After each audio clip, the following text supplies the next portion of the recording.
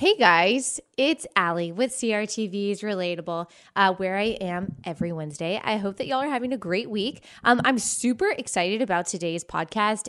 You guys are going to hear me interview Dr. Christopher Yuan, who is a Christian scholar, teacher, speaker, and author who was previously a practicing gay man as well as a convicted drug dealer. And needless to say, his journey to Christ is an extremely powerful testimony. So you're not only going to hear his story, but he is going to give us insight into what the Bible truly says about homosexuality, how the church is dealing with homosexuality, and how we as Christians can minister to our homosexual friends.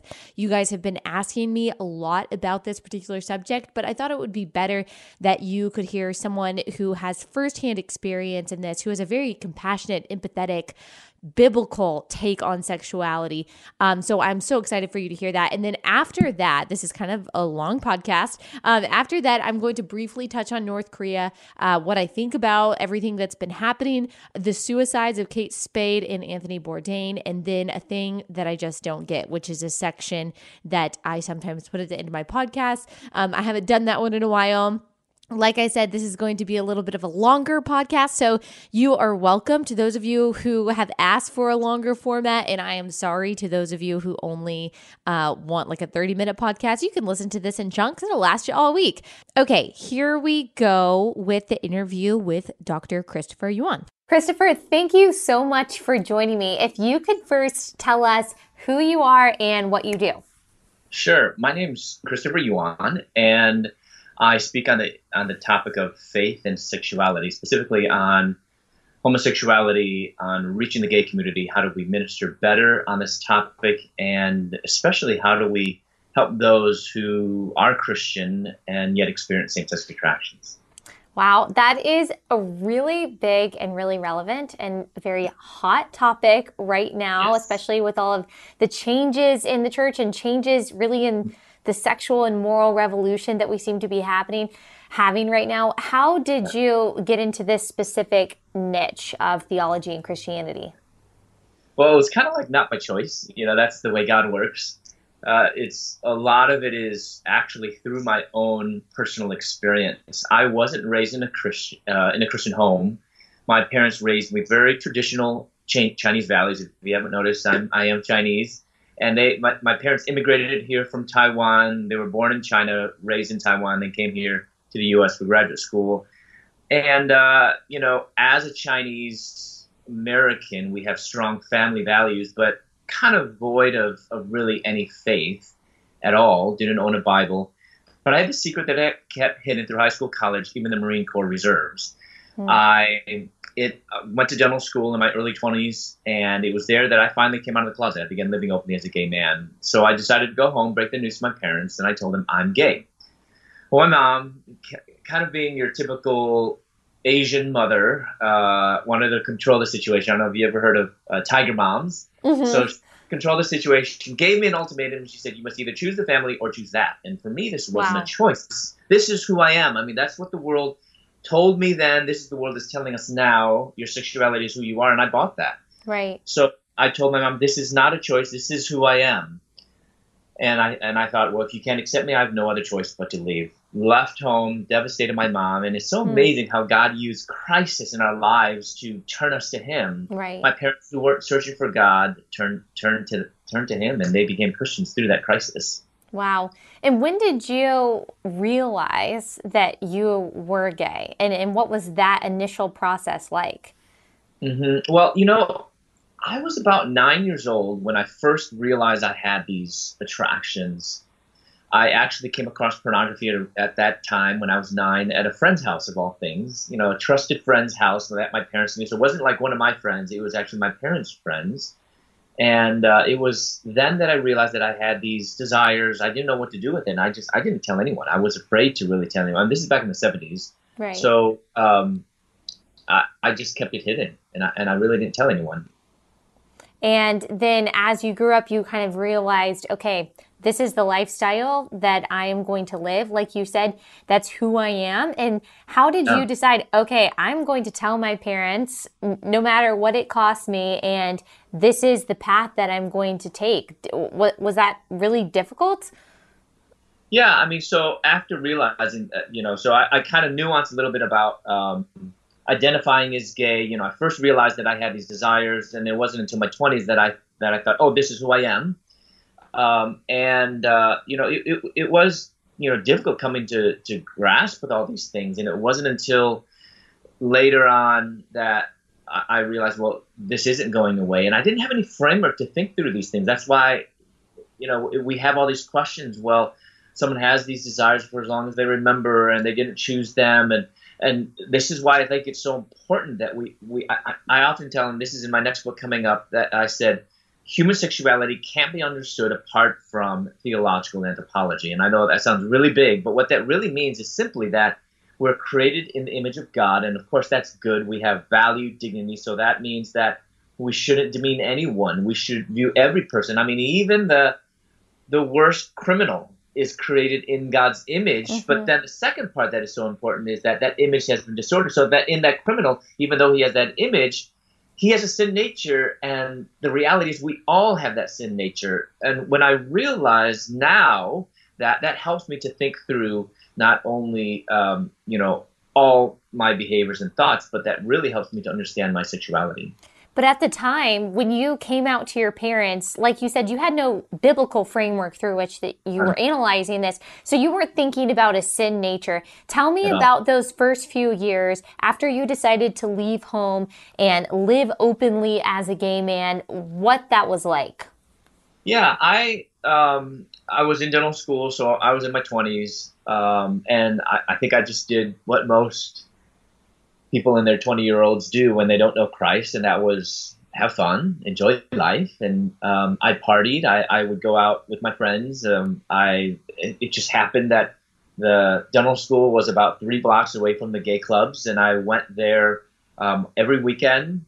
And to be honest, I made some of the greatest friends there. The people in the gay community, my gay friends, are some of the most loving, nice people, and that's why I get really frustrated when we treat all people in the gay community like the gay activists, the angry gay activists that hate us, and or that I mean, it's sometimes reciprocal, unfortunately. Yeah.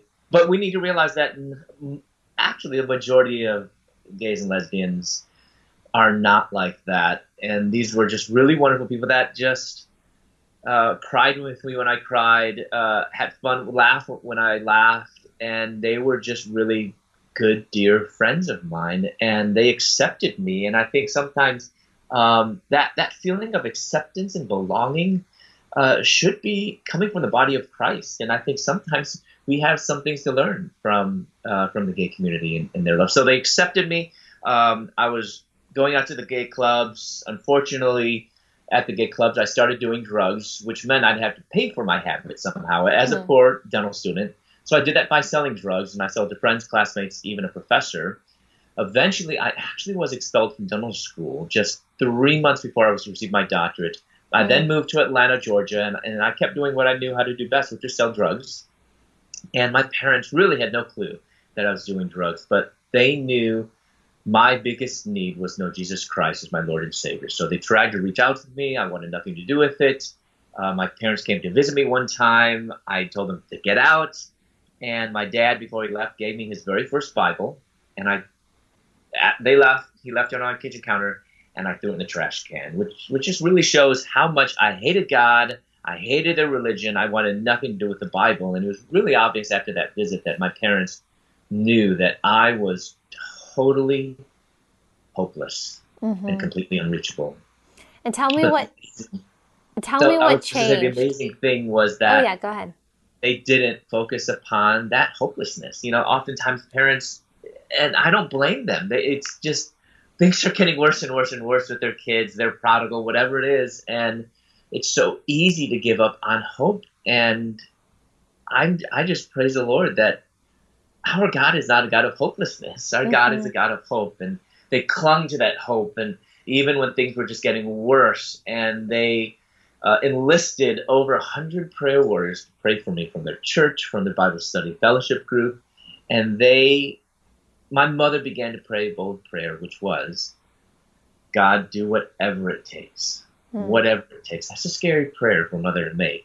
But It she was is. desperate. In her desperation, she fasted every Monday for 7 years. Wow. She fasted 39 days on my behalf. She knew it was Wow. going to take nothing short of a miracle. She spent hours in a prayer closet, and she knew it was going to take a miracle. So tell me what happened. How did those prayers manifest itself in your life? Well, it's a scary prayer for a mother to pray, do whatever it takes. I think oftentimes we will pray, God, just, whatever it takes, but, like we had that but, right? Right. But, and then we add our little caveat, keep my loved ones safe, keep them, off the street, keep them out of prison. But you know what? It might be, and sometimes, especially in those extreme cases, it probably does mean maybe being homeless or being put in prison to get our attention. I mean, look through the Bible. How many times God used prison to uh, to awaken, to get someone's attention, or to really sharpen and grow someone? I mean, Right. it's just amazing. And so God, my mom she was scared, but she just said, I don't know, God, but whatever. And God answered her prayer with a bang on my door, opened up my door, and on my front doorstep were 12 federal drug enforcement agents, Atlanta police, and Wow. 2 German Shepherd dogs. So I found myself in jail, Oh and my gosh. I called home. That's probably the last place you want to call. And I was still expecting my parents like their old person, and ones of how my mom probably would have responded in the past, like, what did you do, or you deserve it, or whatever. And her first words to me when she had picked up the phone was, "Are you okay?" Hmm. No words of condemnation, just words of unconditional love and grace. And I'm reminded of what Paul says in Romans chapter 2, verse 4, that it's God's kindness that leads Exactly. us to That's repentance. exactly the verse that came to mind for me.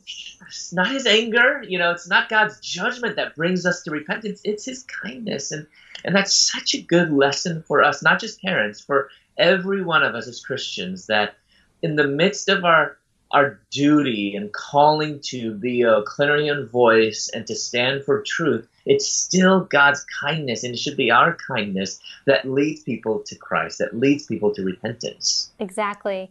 So how long were you in jail, and when did you actually accept Christ? Yeah, it's so funny because, like, my mother, I didn't tell my story here. We don't have enough time, but in my first book, the memoir, Out of a Far Country, a gay son's journey to God, a broken mother's search for hope, we kind of tell our stories, alternating chapters. She wrote chapter 1, I chapter 2. She wrote chapter 3, but she tells her story of how she was going to end her life, and God just amazingly used that and brought her to Christ.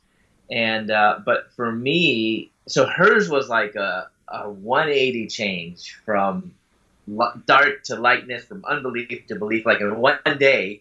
For me, I kind of say I was pretty hard headed, so it took a while, and I think that's why God put me in prison, because He knew that I was going to fight, I was going to resist, and my heart was so hardened. So it was prison. And you think, well, how, can things get any worse? So before I get to that, 3 days after I was in prison, I was walking on the cell block, and I passed by a garbage can, and I thought, this is my life. Hmm. I went closer, and there was something right on top of the trash. I bent over, picked it up, and it was a Gideon's New Testament. Wow. Back to my cell, and I began reading it. That's And I was crazy. going So it through came full circle from you throwing the it. Bible away to there being a Bible by a trash can, Yes, right? God, so It's humorous. And crazy. so I took it, began reading it, and we call the Bible the gospel good news, which it is, but as I was reading it, it was not good news for me, because I was being convicted of my sin and my rebellion against my parents, against the government, against God. And I thought, this is not good. I'm like, I'm Doesn't feel condemned good. here. This does not feel good. It's so funny. God in His sovereignty, before the day before I was to be sentenced, I was reading, and I just happened to read Psalm 52, which is when David was so convicted, and he was Yeah, saying, God, against you alone have I sinned. And I'm like, that's my worst. It was just amazing. I mean, amazing that God was doing that, but for me, it wasn't good news. And I thought, man, this is not good news. I thought things going to get worse. Well, I was wrong. So a couple weeks after I was incarcerated, I was brought to the nurse's office, and the nurse, I just knew something wasn't right. She wrote something she was like, she couldn't even speak almost. She wrote something on a piece of paper, slid it across the desk to me. And on this piece of paper, I saw 3 letters and a symbol, and it read HIV positive. The days after were dark and lonely. I mean, I couldn't even go back to the cell block and cry. I mean, I had to be hard like the other inmates, and I had to, Right. I just remember that night after that whole day of, trying to stay strong. I just wept in my bed, and a couple days later, they moved me to another cell block on my way to transfer to the prison where I was going to do time. And they put me in a cell with no one else. I was in a cell all by myself, and I remember it clear as day. I was lying there, and they have metal bunks. So I was lying there, and I look at the cold metal bunk above me, and there was just graffiti, profanity, and somebody had scribbled something in the corner, and it read, "If you're bored, read Jeremiah 29:11. What? For I know the plans that I have for you, declares the Lord, plans to prosper you, not to harm you, plans to give you hope and a future." And I mean, there could have been any verse in the whole Bible, and God used that verse, penned by prophet thousands of years ago, to a rebellious nation, Israel, who was in exile, that God was saying, I'm going to take you out of exile, and I have a plan for you. And God was telling me that he also had a plan for me. And, Allie, I had no clue where that plan was going to take me. But God just simply gave me enough faith to get through that one day and the next and the next. Wow. So, the transformation was gradual. You asked, when did I become a Christian? Well, I don't think it was at that point, but it was definitely God was working on me. So the year after, I had all this time on my hands, and so I was reading the Bible, and I was just growing in Christ, and I came across some passages that seemed to condemn that core part of who I thought I was, my sexuality. So I went to a chaplain, asked him his opinion, and to my surprise, this chaplain told me that the Bible doesn't condemn homosexuality, and he gave me a book explaining that view. He's like, this book explains that view, and he gave it to me. And so I'm thinking, man, this is great. I can have my cake and I can eat it too. I mean, who wants to change, right? I mean, if this is who I am, God has to accept me as who I am. I took that book, and I had that book in one hand and the Bible in the other. And Allie, let me tell you, from a human perspective, I had every reason in the world to accept what that book is claiming, to justify the way I had been living. Yeah. This is the other miracle. It was God's indwelling Holy Spirit that convicted me that those assertions were a clear distortion of God, His Word, and His unmistakable condemnations against same-sex relationships. I couldn't even finish the book, and I gave it back to the chaplain. That in and of itself is amazing, because how many people have I heard of even that have been in your same position, and when they have the Bible and they have a book that feels good to them and caters to what they want to feel and who they think they are, how many people end up putting the Bible down and say, no, this book is correct. So it's amazing, and it really is just a testament to the relentlessness of the Holy Spirit in your life, that even in the early stages of your faith, even if maybe you weren't even fully a Christian yet, that the Holy Spirit put on your heart that, no, this is the way, walk in it. Exactly. It's just, I mean, that's the Holy Spirit's job. I tell, it's the Holy Spirit's job is to convict us of sin. And sometimes, people ask, well, can a gay person be gay and a Christian? And, or are they going to heaven? Are they going to hell? And it's like, I don't know the eternal answer, to this, that person's eternity, because honestly, that person's story isn't finished yet. So God can still work. I mean, tomorrow, next year. But I can say that they are still living in sin, and there will be consequences for that. And if we're living in sin, and there is, sorry, that was my mom. That's okay, no worries. Yeah, and if there is, if there is, the Holy Spirit is abiding in you, and there's conviction of sin, then He's going to convict you of that sin. And if there isn't that conviction of sin, that there's a possibility that the Holy Spirit might not be abiding in that person, so we need to be praying for that. We need to be praying for the Holy Spirit. We need to be praying for conversion. We need to be praying for conviction. Exactly. So when did you get out of jail? So it was, actually, so it was after that. So I was sentenced to 6 years, Okay. and it was while it was during that first year. So after I gave the book, I just started studying God's word. I turned to the Bible alone, and I went through every verse, every chapter, every scripture, looking for justification. Right. I want to find any type of positive affirmation for monogamous same-sex relationship, and honestly, Allie, I couldn't find Mm. anything that was a positive affirmation. So I was at a turning point. Either abandon God and His Word, live as a gay man, pursue a monogamous same-sex relationship by allowing my desires. See, that's the important thing. By allowing my sexual desires, sexual attractions, to dictate not only who I was, but also how I lived. Or abandon pursuing a same-sex relationship by freeing myself from my sexuality, by not allowing my sexual desires to control who I am, and live as a follower of Jesus Christ. My decision was clear and obvious. I followed Jesus. Mm-hmm. The days, the weeks, and the months of abstinence passed, and I realized that my sexuality shouldn't be the core of who I am. Because I told myself before God loves me unconditionally, and that's true. But as a sinner, don't we like to add to God's truth? I added, so therefore God doesn't want me to change. But I realized that Mm. unconditional love is not the same thing as unconditional approval Right. of my behavior. Right. My identity shouldn't be defined by my sexuality. My identity shouldn't be defined by my sexual desires. My identity is not gay, ex-gay, or even heterosexual for that matter. Because Mm-hmm. my identity as a child of the living God must be in Jesus Christ alone. Right. God says, be holy for I am holy. And, I had thought, and I think I felt like the church was telling me in the past, before I became a Christian, that if I were to become a Christian, that I would have to become heterosexual, that the more sexually attracted to women, the more Christian I would be. Mm.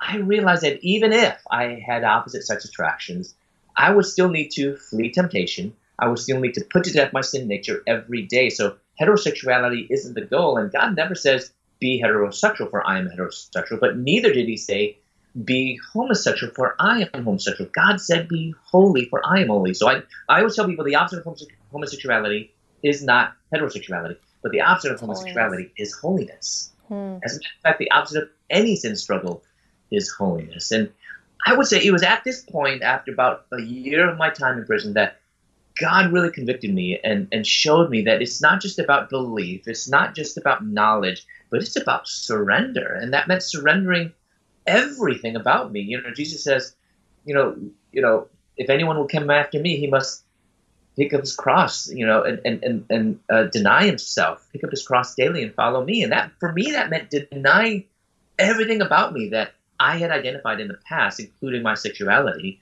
Mm-hmm. And I think it was at that time that I can say that after I realized that the surrender during that time, that is when I really surrendered my life fully to the Lord Jesus Christ. Wow. So that happened. God did another miracle, so many miracles, and He shortened my sentence from 6 years to 3 years, which is really unheard of in the federal system. And about that time, I had a little over a year left of my prison sentence. So it was about 2 years into my sentence, and I knew that God was calling me to full-time vocational ministry, and I needed to learn more about the Bible. So I called onto my parents and I told them, send me an application to the Bible college that I only ever heard of, which is in our hometown of Chicago, called Moody Bible Institute. Mm-hmm. But there were silence on the other line because I think they both dropped their phones. They mailed an application to me to prison. I filled it out, and I was so excited until I realized I needed references, not from anybody, but people who knew me as a Christian for at least 1 year. Mm. And I was only able to persuade a prison chaplain, a prison guard, and another prison inmate to write my references to Wow. Moody's. Easily Wow. Moody accepted me, and I always tell people, imagine the surprise of my classmates when I answered their question, what did you do this summer? I graduated Well, from Moody. how long do you have? Wow, that's amazing. And you didn't just go to Moody Bible Institute. Where else did you go after Moody? Yeah, I went to Wheaton for my graduate school, got my master's in exegesis, and then I got my doctorate of ministry from Bethel Seminary in St. Paul. Wow, that's such an amazing transformation. And like you've said over and over again, speaks to God's kindness, his Yeah. relentless pursuit of us, that there Yeah. is not a single one of us that are too far off for God to save, that's exactly why Jesus came, not to save the healthy, but to save the sick. And your testimony is such a powerful example of that. And I love that you have firsthand experience and empathy, not just sympathy, but empathy for one of the most contested topics that we have today. So my question to you is, why is this so controversial? Why is it so much easier to talk about the sinful effects of alcoholism or any other sin, but in speaking of homosexuality, it feels like an affront to someone's entire being? Yeah, I think this is a really important question that you asked, Ali. And I think if we can really grasp the answer to this, I think we'll do a much better job in engaging our neighbors, our coworkers, our loved ones, our friends who identify as gay or lesbian. And I think the core issue is identity, as I mentioned earlier. I think as Christians, the way when we approach an unbeliever on this topic of sexuality, or we approach a person who identifies as gay, and most of them are, identify as unbelievers as well, or as non-Christians, we often approach it thinking of it strictly as sinful behavior, which it is. But I think we need to step back and recognize before we address behavior, we need to address who we are, identity. And again, I'm going to mention this next book that I one of my chapters I wrote is on identity, and it's one of my first chapters because I think that's the core issue is identity. That book is called Holy Sexuality in the Gospel: Sex, Design, and Relationships Shaped by God's Grand Story. And the issue is, I know of no other sin issue or sinful behavior where it is so closely linked with identity. This is who I am. So let's say adultery. There's society is not divided on. I would say most unbelievers don't have that much of an issue with identity. Or maybe instead of adultery, think of sex before marriage. Yes. I would say most unbelievers have nothing. They have no issue with sex before marriage. As Christians, and maybe as other Judeo-Christian, religions would agree that, and Muslims would probably agree with this, that this is sex before marriage is a sin. It is not right. But that's not associated with who you are. It's still associated with an action. Drinking, alcoholism is really associated with an action, which is, this is a little bit why I'm a little bit, sometimes when people just identify as an alcoholic, I don't agree with that. That's what I do. That might be what I struggle with.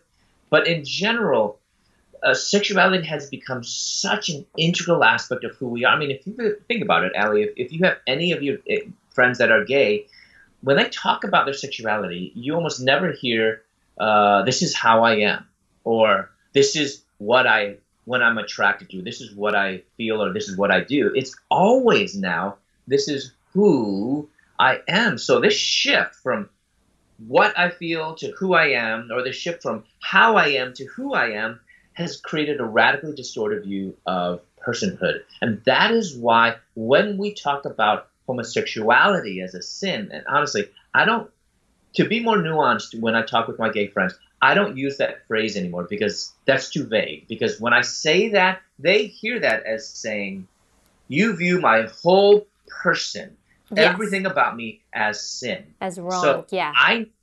So I need to help them first be able to separate sexuality and me. Mm-hmm. Yes, sexuality, my influence is an aspect of what I experience, but I would argue and not say that sexuality is an aspect of who I am. And I think as Christians, we often has fallen into that as well. I know many people who walk around and say, I'm a straight Christian. I'm like, no, you're not. You're a Christian. You know, your sexual desires and your propensity even for sexual desires should not be a part of who you are. That's how we are, not who we are. There's a big difference between that. How I am is the distortion of sin and even my desires and whatever that is. That's how I am, the direction of my sexual desires. But that's not who I am. And so the question, of course, then is, who am I? And so clear in Genesis, God created us in His own image. That's who we are. That image that was distorted in Genesis 3, but then we get Jesus Christ in the New Testament, as we get in Colossians 1, that says that He is the image of the living God, and He is the perfect image of God. And so when we come to Christ, what Christ is doing is He's redeeming us, but also restoring the image that has been distorted by sin. What do you say to people? This is something that I am hearing a lot, is that, okay, so the Bible doesn't have any specific affirmation of homosexuality, but, God is love. Love is important. And if two men or two women love each other unconditionally, why isn't that okay? Is God really against love? We should just be loving each other. I Yes. think that's another reason, too, why it's a hard conversation to have, because you're not just talking about lust. You could be talking about two married men that have loved each other for 25 years who Right. they very much are a part of each other's life and spirit and being. And you're Yep. saying that that's wrong in God's eyes. How do you break down that kind of redefinition of love that even some of the churches latched onto? Yeah, I think that's one of the core issues. Love is love. I think that's usually what Right. we hear all the time. Love is love, and let people love who they want to love. And I agree with that statement. Love is love. We need to let people love who they want to love. But I would argue love does not equal sex. Love does not equal even romance. And if we look at Scripture, I mean, even in the New Testament, which was written in Greek, love has different words. So there's actually different categories of love. We find the brotherly love, sisterly love, friendship love, that's phileo. We find the erotic form of love, which is eros. We have love that is unconditional, that's the agape love. But we also have instances in the Old Testament where they talk about love. There's only one word in Hebrew for love, ahava. And that word, love, in the New Testament, generally is good, but we have some instances that talk about that love is not good. We have Judah loved Tamar, and that was not good, And so we have these instances of love that is actually not good. So love isn't always love. The right form of love is always good, but I think we need to help people to understand love is not. So, for example, there's a brother and a sister. They love each other. That's good, but does that then mean that they should marry one another, right? I mean, that's what I would kind of push Right. back. Right. A father loves his daughter. That's good, right? But does that mean then that the father should marry his daughter or have sex with his daughter? So I think we need to help people to tease that out a little bit more and think, Right. what do you mean by love? Because, I mean, I love chocolate. I love my cat. People will say, I love whatever. I love spaghetti. So should you marry spaghetti? I mean, Yeah. so love is, we can't just, when we say love is love, that sounds great from a surface level, but let's just recognize, first of all, that love is so multifaceted. We use love in so many different ways. And unfortunately, we have equated the deepest form of love to be marriage, or the deepest form of love to be sex. And I kind of push back on that a little bit. And some, especially Christians, they're surprised because we hold to traditional marriage, which of course I do. But then I push back and I said, actually, marriage is not the highest form of love. I'm sure, Ellie, you're really familiar with Justice Kennedy, who wrote the majority opinion for the Obergefell decision. And if you look, and your listeners and watchers can look online, the very last paragraph of the decision of Obergefell in 2015, he wrote something that was so profound. He said, marriage is the highest ideal of love. And honestly, I think that hit the nail on the head for the way that the world distorts love and marriage. Marriage is good. It's very good, and it's an expression of love, but it is certainly not the highest ideal of love. God is. Right. I mean, if you think about it, all the world religions can claim that their God is love. Or, I'm sorry, their God is loving.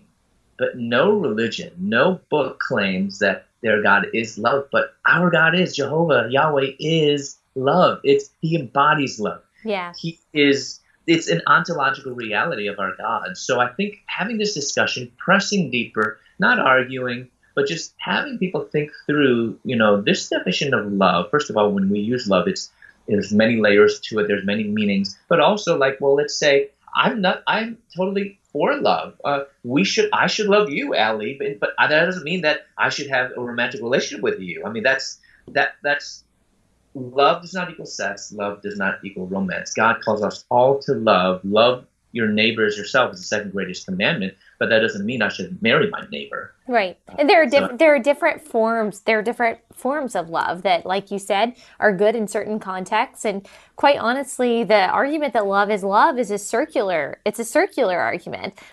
Because actually love isn't necessarily love if your definition of love isn't what God says love is. Love is the biblical version of love. Love is what God says that it is.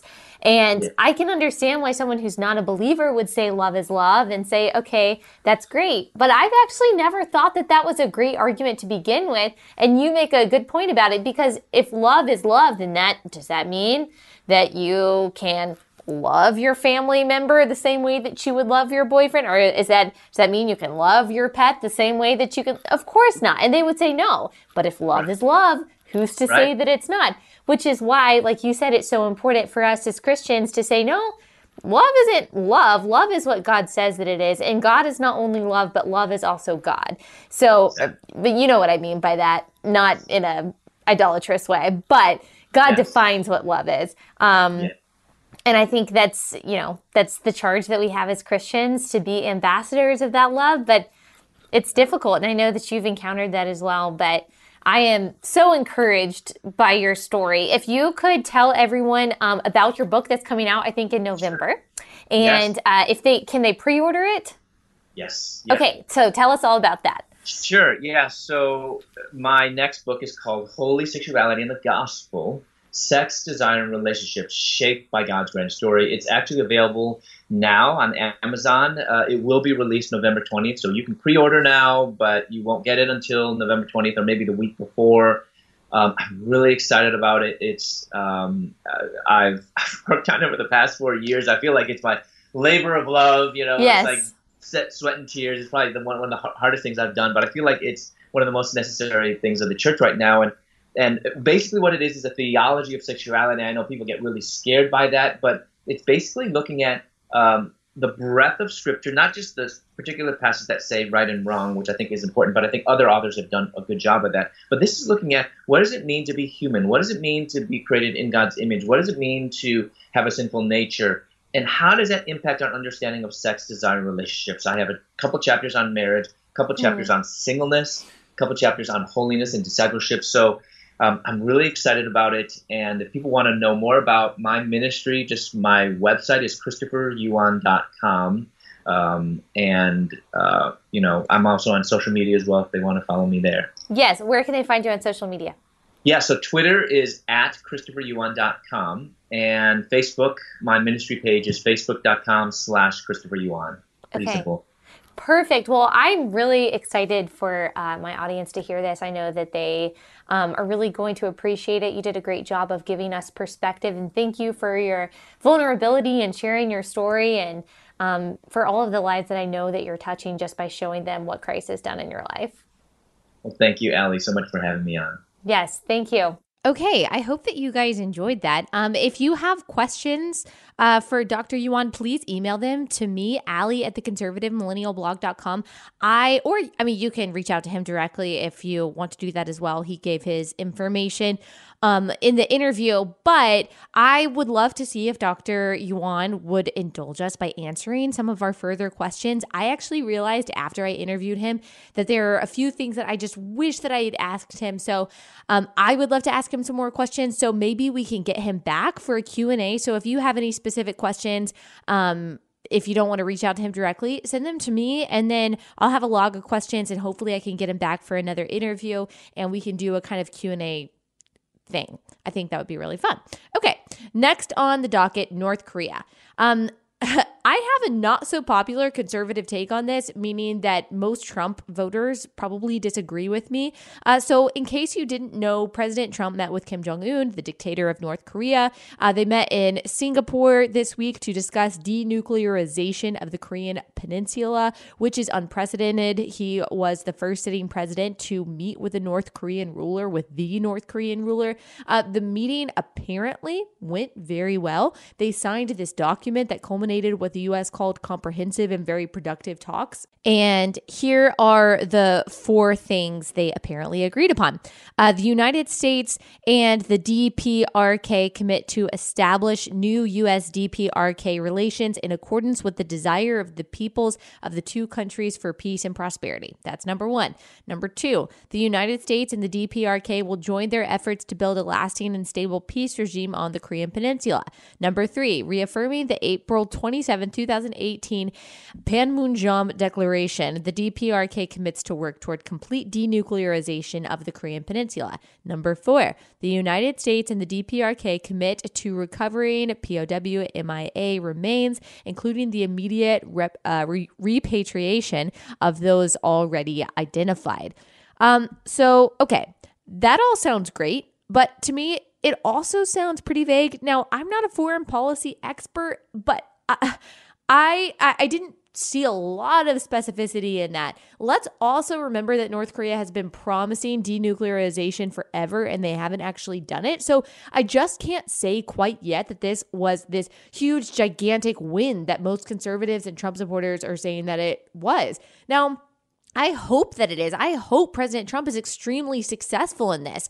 But the other issue I have is how President Trump is now talking about and treating Kim Jong-un.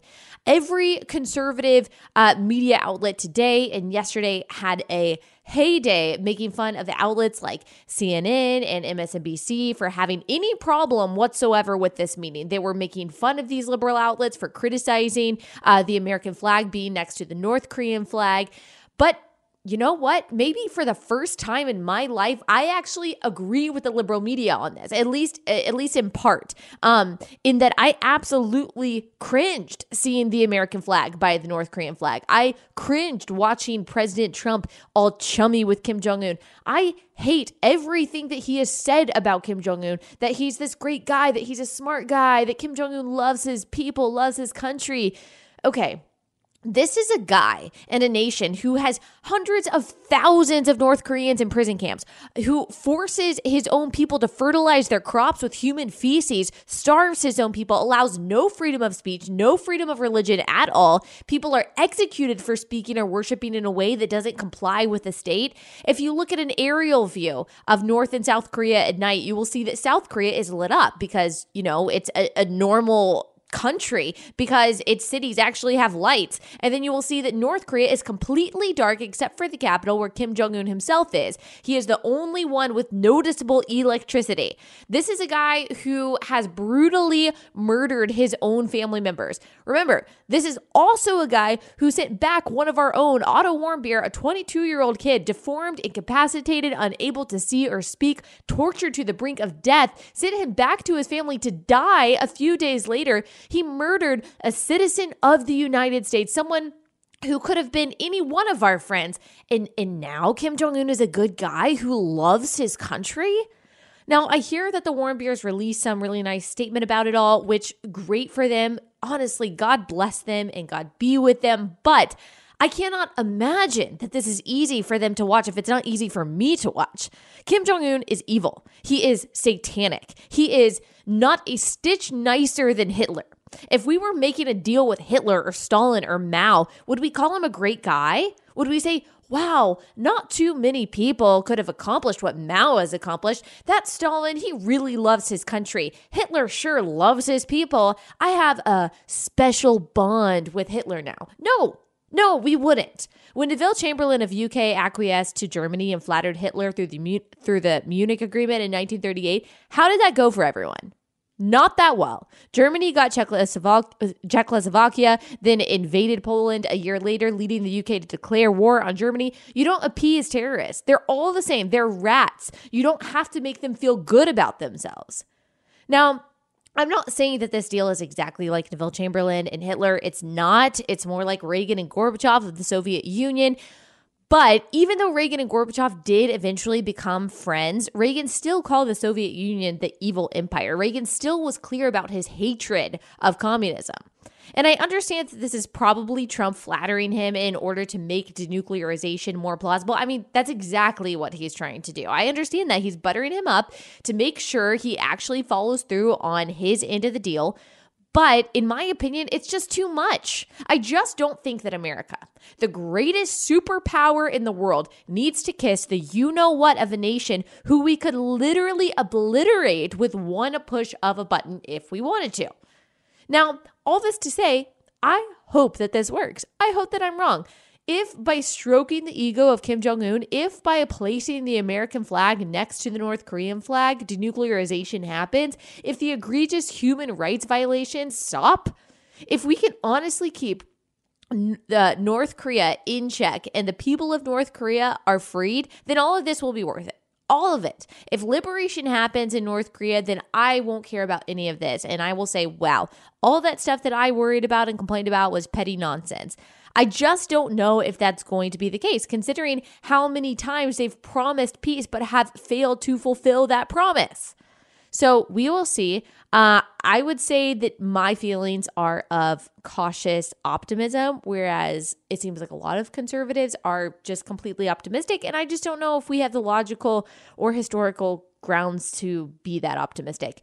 Okay, one thing to say, actually probably kind of a few things to say about the horrific and very tragic suicides of Anthony Bourdain and Kate Spade. I am so sad for them, their families, their kids, everyone who loves them. The trend of increasing suicides, especially in this country, is really troubling. And there are all kinds of different explanations for it. And it's always interesting as Christians to watch a non-Christian world grapple with questions that Christians have had the answer to since Christ came to earth.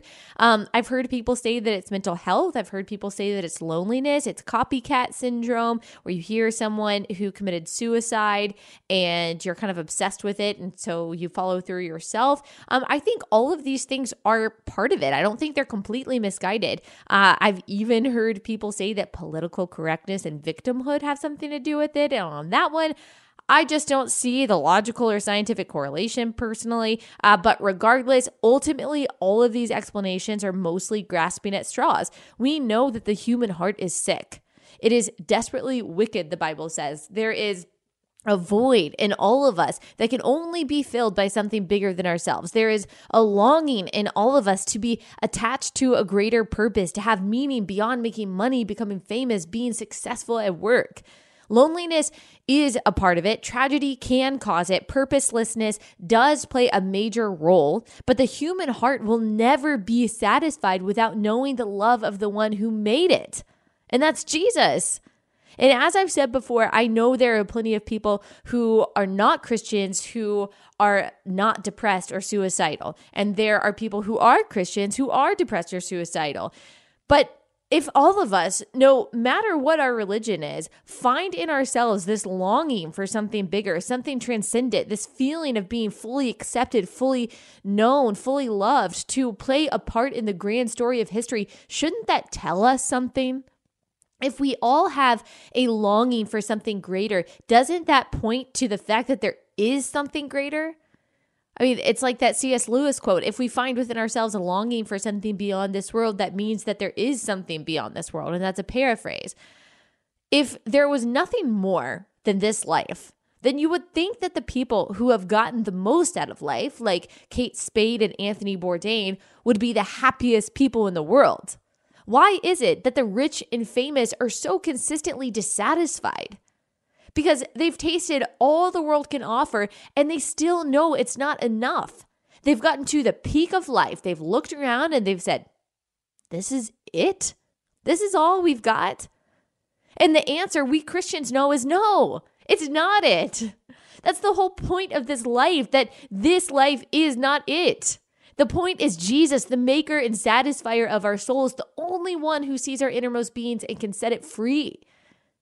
Jesus is the only religious figure in all of history who, instead of saying, okay, here's how you get to God. He said, no, I am coming down to you. Do you know any other faith in the world that's actually predicated on human weakness rather than human strength, that emphasizes what humans cannot do rather than what they can? Do you know another religion whose most famous missionaries and adherents, as written about in the Bible, are quite as messed up and as ragtag and as unexpected as ours are? Do you know another religion that celebrates human frailty, that offers an eternal solution to everything the heart longs for, that offers peace, purpose, fulfillment, community, healing, hope? Jesus is the cure for the sickness of the soul. Jesus is the final answer to all of it. Now, this is not to say that we should reject modern medicine. This is not to say that there are no practical solutions to depression, like being more involved in your community, staying in touch with your family. But it is to say that ultimately not a single one of us will ever be satisfied or saved without knowing Christ. Okay, one final thing that doesn't have to do with any of this. This is just random, something I've noticed and have been thinking about lately. This is a thing I just don't get, which, like I said, has been an ending section of my podcast in the past. But today it's actually just something that annoys me that I think that we can all get better at, including myself. So there's this trend these days, I think promulgated by celebrities and songs and just pop culture in general. And that's this trend of blocking out the haters. It goes along with the trend of, loving yourself and being super self-confident. I think that's good to some degree. You can't listen to all the stupid negativity that people throw your way, especially on the internet, or else you will just be in a puddle of insecurity all day. I know that from firsthand experience. You can't. But I do worry that people use this phrase and use this mentality as an excuse to silence legitimate criticism. Newsflash, not everyone who disagrees with you is a hater, and some criticism actually needs to be listened to. So have discernment to know the difference between ignorant hate on the internet and real actual feedback that you might need to take in, you might need to listen to, and might need to apply to your life. I also know firsthand that that is very difficult to do. It is much easier and feels much better to say that anyone who criticizes me is just a hater and just wants to see me fail. Sometimes that's not true. And to perpetually think that way is to stunt your own growth. It's a sign, in my opinion, of immaturity and hard-headedness. It's kind of like how a toddler treats everything that their parents say as preventing them from being happy. We shouldn't think that way if we actually want to grow up and we want to get better at what we do, which we all should want that. Okay, that is all for today. Love y'all so much. Thank you for listening every week. It's a joy to do this podcast with you guys, and I love your feedback. As you guys know, I'm taking a break from social media this week, so I apologize for my lack of Instagram stories, but I will be back next week. I will also be at Turning Point USA's YWLS Young Women's Leadership Summit this weekend. I'm speaking Saturday morning at 11 a.m., so I really hope that you guys are coming. I'm so excited about it. Follow me also on social media if you want. If you don't, totally cool. Check out my videos on crtv.com. Email me feedback or any questions that you have. Leave me a positive review if you want. Share this with your friends if you want. And I think that's it. Okay. Have a great week. Bye.